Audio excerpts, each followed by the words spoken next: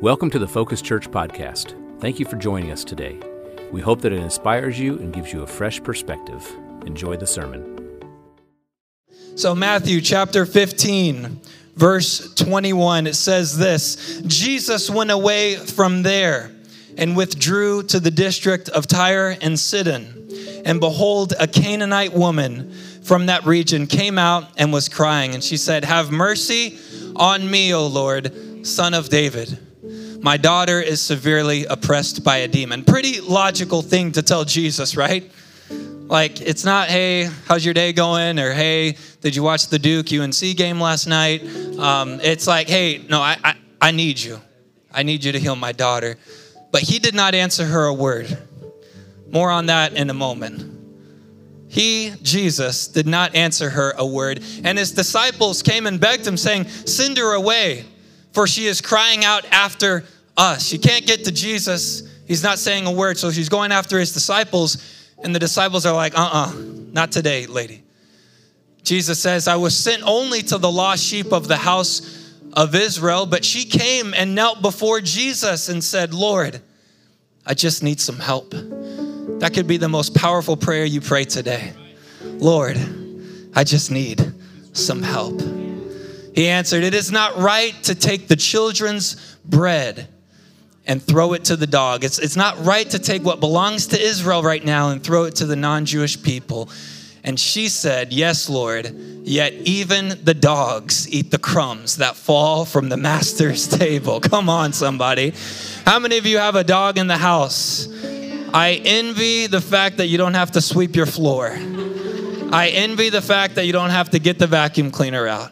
But you also got to clean up the other things, right, that he contributes to the family.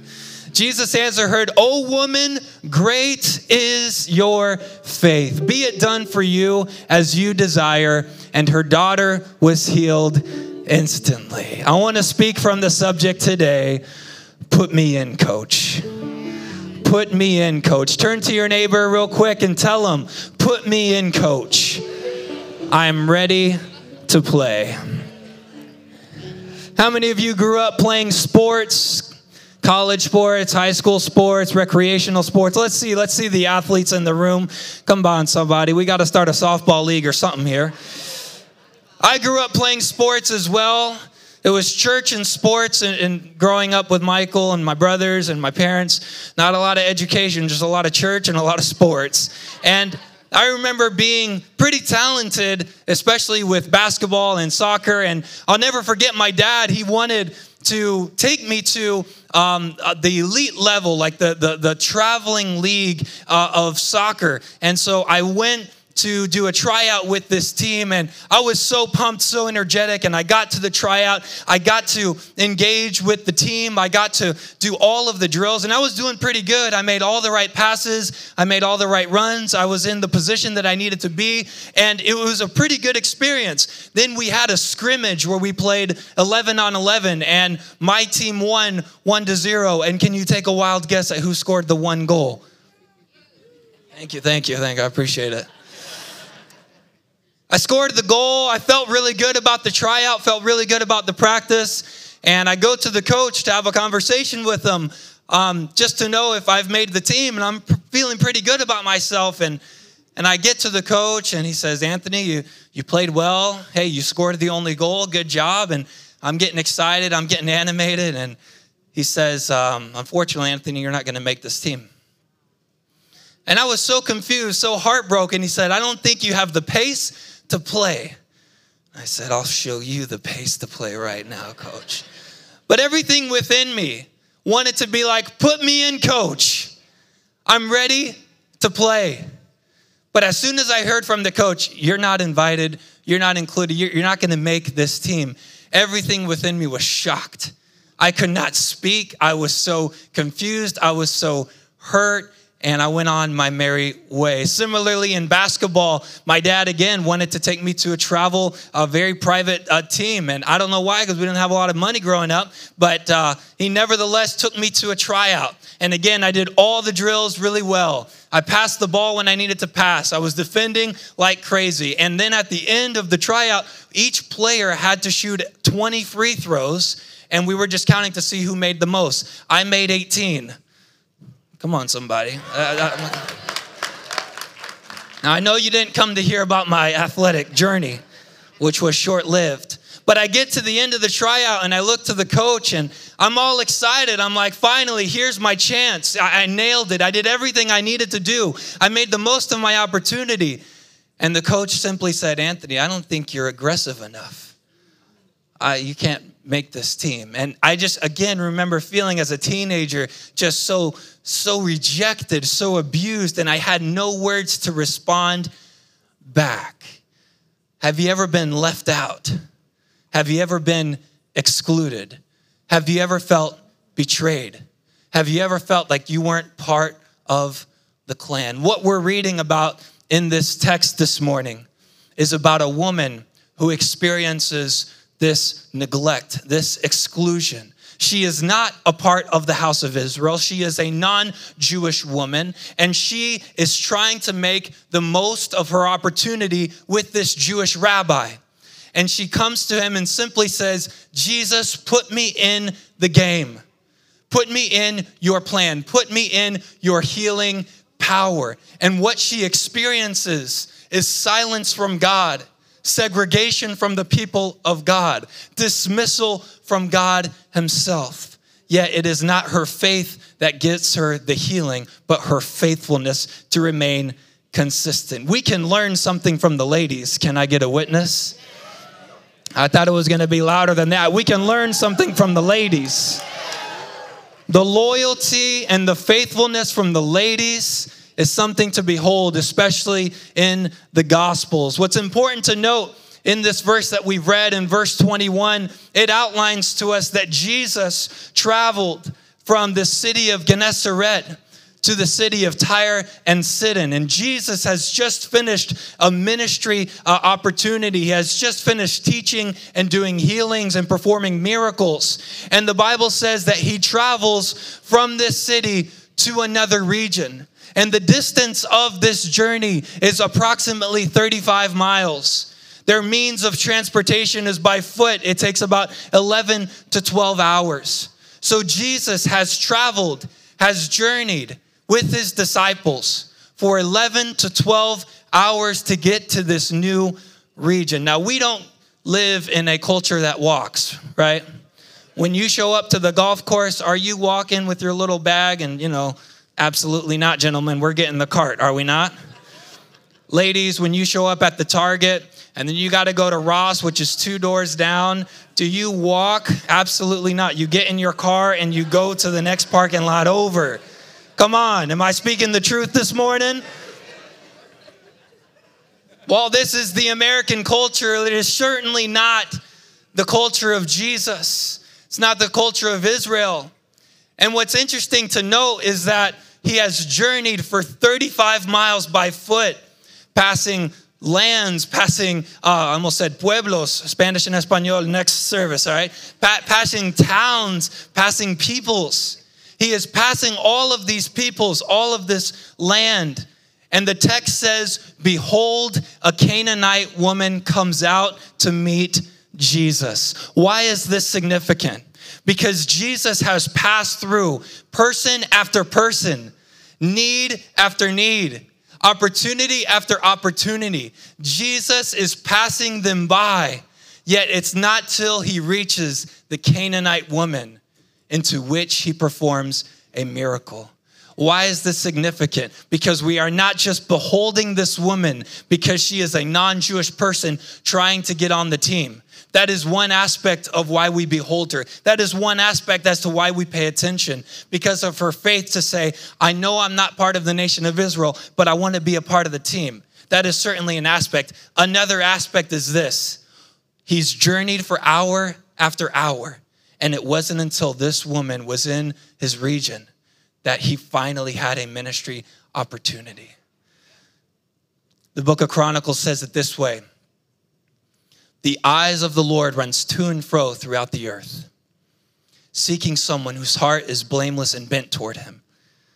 Jesus has passed person after person after person, city after city after city. Jesus is in her region. Will he pass her by? She says, absolutely not. She will make the most of her opportunity. I'm here to declare to you this morning that Jesus is in your region. Jesus is in your city. Jesus is in your church. Jesus is in your cubicle. And when Jesus makes himself available to you, do not let him pass you by. Come out of your house. Come out of your place. Get on your knees. Get to the altar and say, God, I need something from you. I need a healing. I need a touch. There were probably other needs. There were probably other opportunities. There were other people who also needed a touch from Jesus, yet their needs were probably very similar. Other sons and daughters probably needed healing. Other people probably needed provision. Other people probably needed their eyes to be opened or their mouths to be released so they could speak. Yet while the needs are the same as this woman, the difference is their desire. The difference is the faith. The difference is your belief.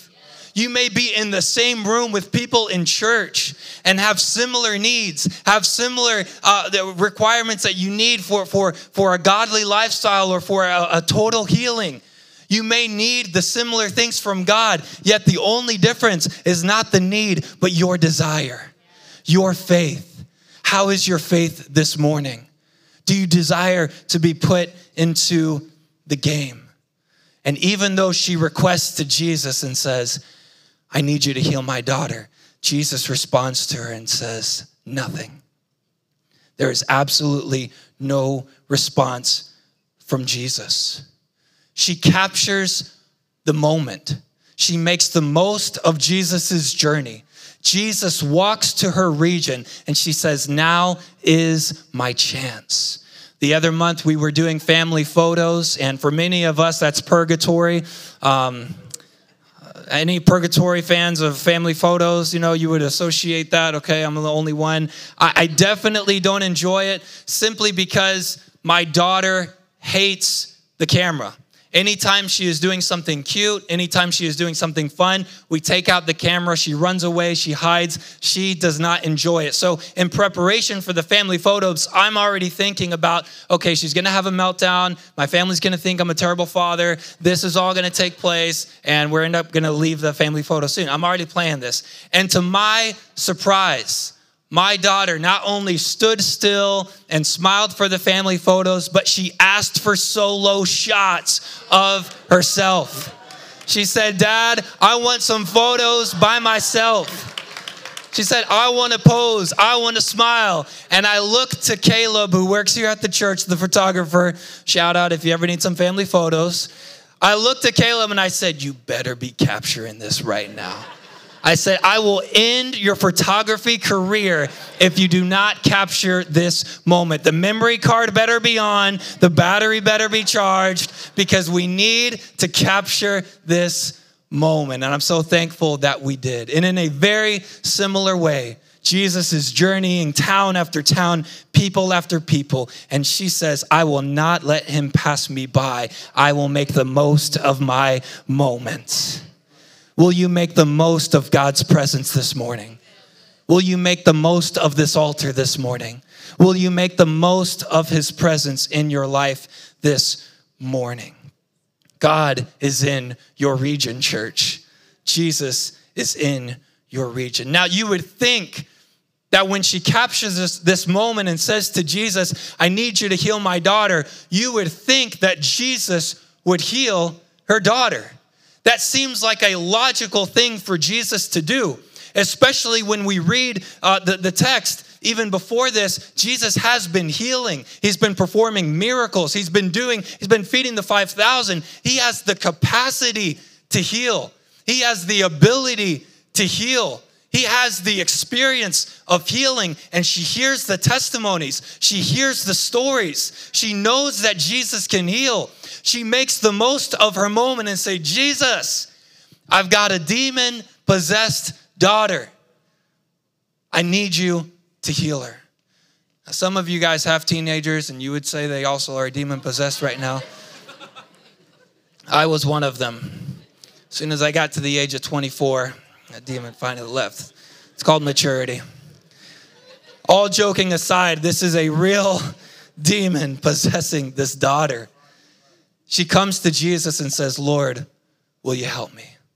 You would think that this request that she makes known to God would be answered by a healing touch, by just a word. He had just, in Matthew 8, I believe, he was with the centurion, and the centurion told Jesus, if you just say the word, it'll heal. So Jesus has this capacity. He has this pattern of healing people, yet she has responded to, not with a healing, but with silence. Jesus doesn't say a word. She asked for a healing, and Jesus responds with silence. It's in verse 23. Jesus did not answer her a word. Have you ever experienced silence from God? Have you ever been in a season where you hear nothing from your Creator? Have you ever been in a season where you show up to church, you try to make the most of it, you open your Bible, but you feel absolutely nothing? Where you're so confused, you question his reality, you question maybe his existence, you question, am I loved, am I communicated to? Why do I feel nothing from God in this moment? Can't you see I'm suffering? Can't you see I'm in pain? Can't you see I need a touch from you? What happens when the music stops and the applause ends? And you leave Sunday and you wake up on Monday and you feel absolutely nothing? What happens when there's no prayer workers at your house and you feel absolutely nothing? Your faith is tested. Your belief in God is tested. Your belief in the goodness of God is tested. Do you see my situation, Jesus? Do you feel my pain? Do you see that my daughter is not doing well? See, this is a faith, church, that goes beyond the noise. This is a faith church that goes beyond the hype. This is a faith church that remains committed. This is a time that in the silence from God, will your faith be put on the shelf, or will your faith mature into faithfulness? Will you just have a moment of faith or a lifetime of faithfulness? The Greek word for faith, pistis, you got to be careful how you say it, but it's called pistis. And this Greek word pistis, it means both faith and faithfulness. There is no word to differentiate the two. So does she have faith? Absolutely. But more powerful than faith is faithfulness, because she will not take no for an answer. She receives silence from God. And does she retreat when she receives silence from God? Absolutely not. She continues to ask. She continues to be persistent. She continues to beg, to the point where his disciples come to Jesus and say, Jesus, we've had enough. She needs to go away. She needs to be dismissed. We need to send her away. What is it about this woman's faith that despite the silence from God and despite the neglect and segregation from the disciples, she keeps insisting, put me in, coach. Put me in, coach. I'm ready to play. Put me in. I need this healing. I need this touch. I need your power. And Jesus says, I was sent only, lady, to the lost sheep of Israel. This is not for you right now, which is hard to stomach, these words from Jesus. So we've moved from silence to neglect from the people of God to just complete denial, like, this isn't for you yet, lady. The words of Jesus are communicating this. Have you ever experienced that? The silence from God, the rejection from his people, or the neglect from God and simply saying, this is not for you. And it brings her to a place where she has to make again a decision. Am I going to allow this moment that I've captured to simply be a moment of faith? Or am I going to double, triple, and quadruple down my heels into faithfulness and say, I'm not going anywhere until you touch me. I'm not going anywhere until you bless me. I'm not leaving you until you heal my daughter. And she responds to Jesus and she says, Lord, help me. Lord, I just need some help. You can feel her emotion. You can feel her desperation at this point. Before, she was just giving a basic synopsis of what was going on. And at this point, she's had the silence. She's had the segregation. She's had the denial. And she just says, Lord, I'm not going anywhere. I just need some help. Some of you may need to make that prayer today. Those can be the most powerful words you utter this morning is, Lord, I just need some help. Despite her plea, despite her emotional plea, Jesus continues to reject her. And he says, it is not right to take the children's bread and throw it to the dogs. And at this point, you are expecting her to leave the presence of Jesus. You are expecting her to go back to her daughter and said, I gave it all I got. I tried as much as I could, but he could not do anything. But she says in return to Jesus, even the dogs get the crumbs. Come on, somebody. Turn to your neighbor and tell him, even the dogs get the crumbs. Jesus has just called this lady a dog. This is one of the most difficult texts to preach and teach about. Some people think, Jesus turning over the tables is hard and it's hard to digest. Absolutely. But you can kind of get away with that because, he's protecting the house. He's emphasizing prayer.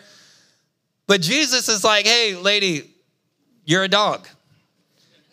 And I'm not taking the food from the master's table and giving it to the dog. What does she do with this offense? What does she do with the silence of God, the segregation from the people of God, the dismissal from God, and then just the language from God? How dare he? Have you ever been hurt? Have you ever experienced pain? Have you ever experienced silence? See, this is where the level of faith, you'll either retreat to your old ways or you'll say, you know what, Lord, I'm not in it for the hype. I'm not in it for the noise. And despite how people treat me, despite how I feel, despite what I'm thinking about, despite my emotions, despite someone calling me a certain name, I'm going to show up on Sunday. I'm going to get on my knees Monday through Saturday. I'm going to continue to give. I'm going to continue to pray. I'm going to continue to serve the Lord with all I've got because I'm not going to take no for an answer. What is it with this woman who simply will not take no for an answer? And she says, yet even the dogs eat from the master's table. What faithfulness from this woman. We can learn something from this woman, church. During the time of COVID, during the height of the pandemic, we were traveling internationally as a family. And my wife and I were kind of on our way to the airport, walking at the desks to where they're going to scan our tickets and whatnot. And I'm kind of half asleep, bringing the luggage and everything, not paying attention. And as soon as we get to the counter, my wife utters these words to the person. She says, we don't have our COVID test results yet. Can we still travel? And everything within me was like, bring that back, bring that back, bring that back. Please do not tell me that you just said that. Everything within me was like, no, please bring that back. And the guy simply said, hey, sorry, you cannot travel until you have that. We're so sorry. We've already paid for the flights and everything. And we sat in the airport for an hour, and I told my wife, don't say a word. And I went back to that desk, and I simply gave them our tickets, gave them our passports. They asked nothing about the COVID test. They asked nothing about the vaccine, nothing about the 17 boosters, anything like that. They simply got us onto the plane, and we were on our merry way. That is an example of just persistence and faith. And what it represents is having a conversation, having a negotiation. This woman will not take no for an answer. She doesn't just make her request known to God, but she has a conversation with him. She has a negotiation with him. She has a persistence about her with him. And my question to you today is, are you having a conversation with God? In the face of silence, in the face of segregation, in the face of denial, will you remain steadfast to your relationship with God? This is our call. This is our opportunity, where we are not going to leave until he blesses us, where we are going to wrestle with God all night long. That when we feel his nudge, when we feel his presence, we will get on our knees and we will say, I am not leaving until I get what I need from God. It's going to take more than just coming to church once a month, church. It's going to take more than just giving $20 here and there. It's going to take a faithfulness, a commitment, a radical discipleship to our Creator, to our God. Some of you are wondering, why am I not getting my healing? Why am I not getting my provision? Why am I not getting this or that? It's not because God is not able, but because possibly we're not faithful. We must demonstrate a level of faithfulness to our God, church.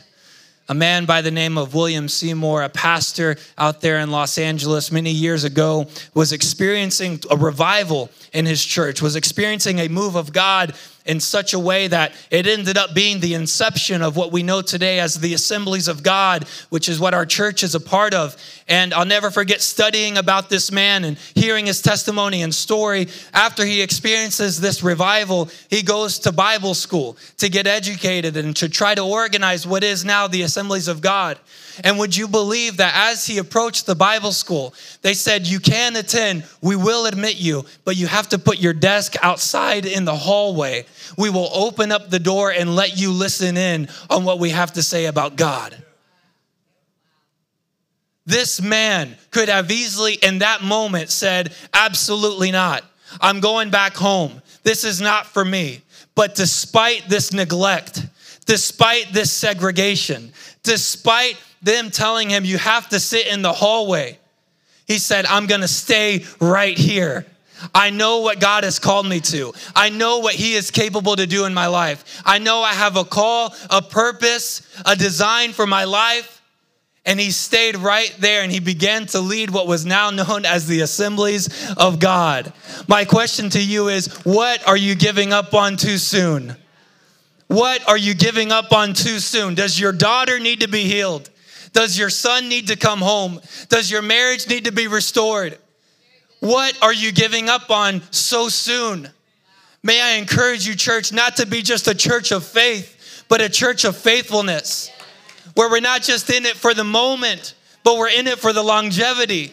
Where despite the silence on a Monday or on a Tuesday, you say, I'm not going anywhere. I'm going to keep believing that God is good. I'm going to keep believing that he's going to heal. I'm going to keep believing that he's going to provide. I'm going to keep believing that he's coming again, despite what my eyes see. Because we walk by faith, church, not by sight. This woman says, Jesus, I need you to heal my daughter. The silence I've experienced, the segregation from the people of God, the disapproval from God saying this isn't for you quite yet. She says, I'm not going anywhere. Put me in, coach. Put me in, coach. I'm ready to play. We give up so soon, church. We quit things all the time. We stop things all the time. May we stay committed to our God. He acknowledges our faithfulness. He tells the lady, great is your faith. Your desire has made her well. Great is your faith.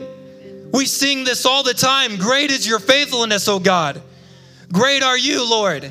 And absolutely, God is great. His faithfulness is great. That is something to be sung about. But great is her faith. It's not just about the great power and the great faithfulness of God, but it's also about our faithfulness too, church. Are we committed? Are we committed? This is our call. This is my plea. Stay rooted in the house of God. Stay rooted in the word of God. That when you see nothing, when you feel nothing, you declare the promises of God over your life and your family, church. Say this with me. Say, put me in the game, coach. Put me in the game, coach. Father, we come to you right now. And we acknowledge, Father, that we have given up way too soon. We have given up on a marriage way too soon. We have given up on committing ourselves to a life group or to a small group way too soon. We have given up on committing ourselves to your word way too soon. We repent from this, God, and we say, no, Lord, I will not leave until you bless me. I will stand at this altar until you bless me. I will stack doctor report after doctor report until you heal me. I will declare the faithfulness and the goodness over my life despite what my eyes can see. We acknowledge your goodness, God. We acknowledge your power. And we say, I'm not going anywhere until you touch me. In Jesus' name, we declare this. And everybody said, amen. God bless you, church.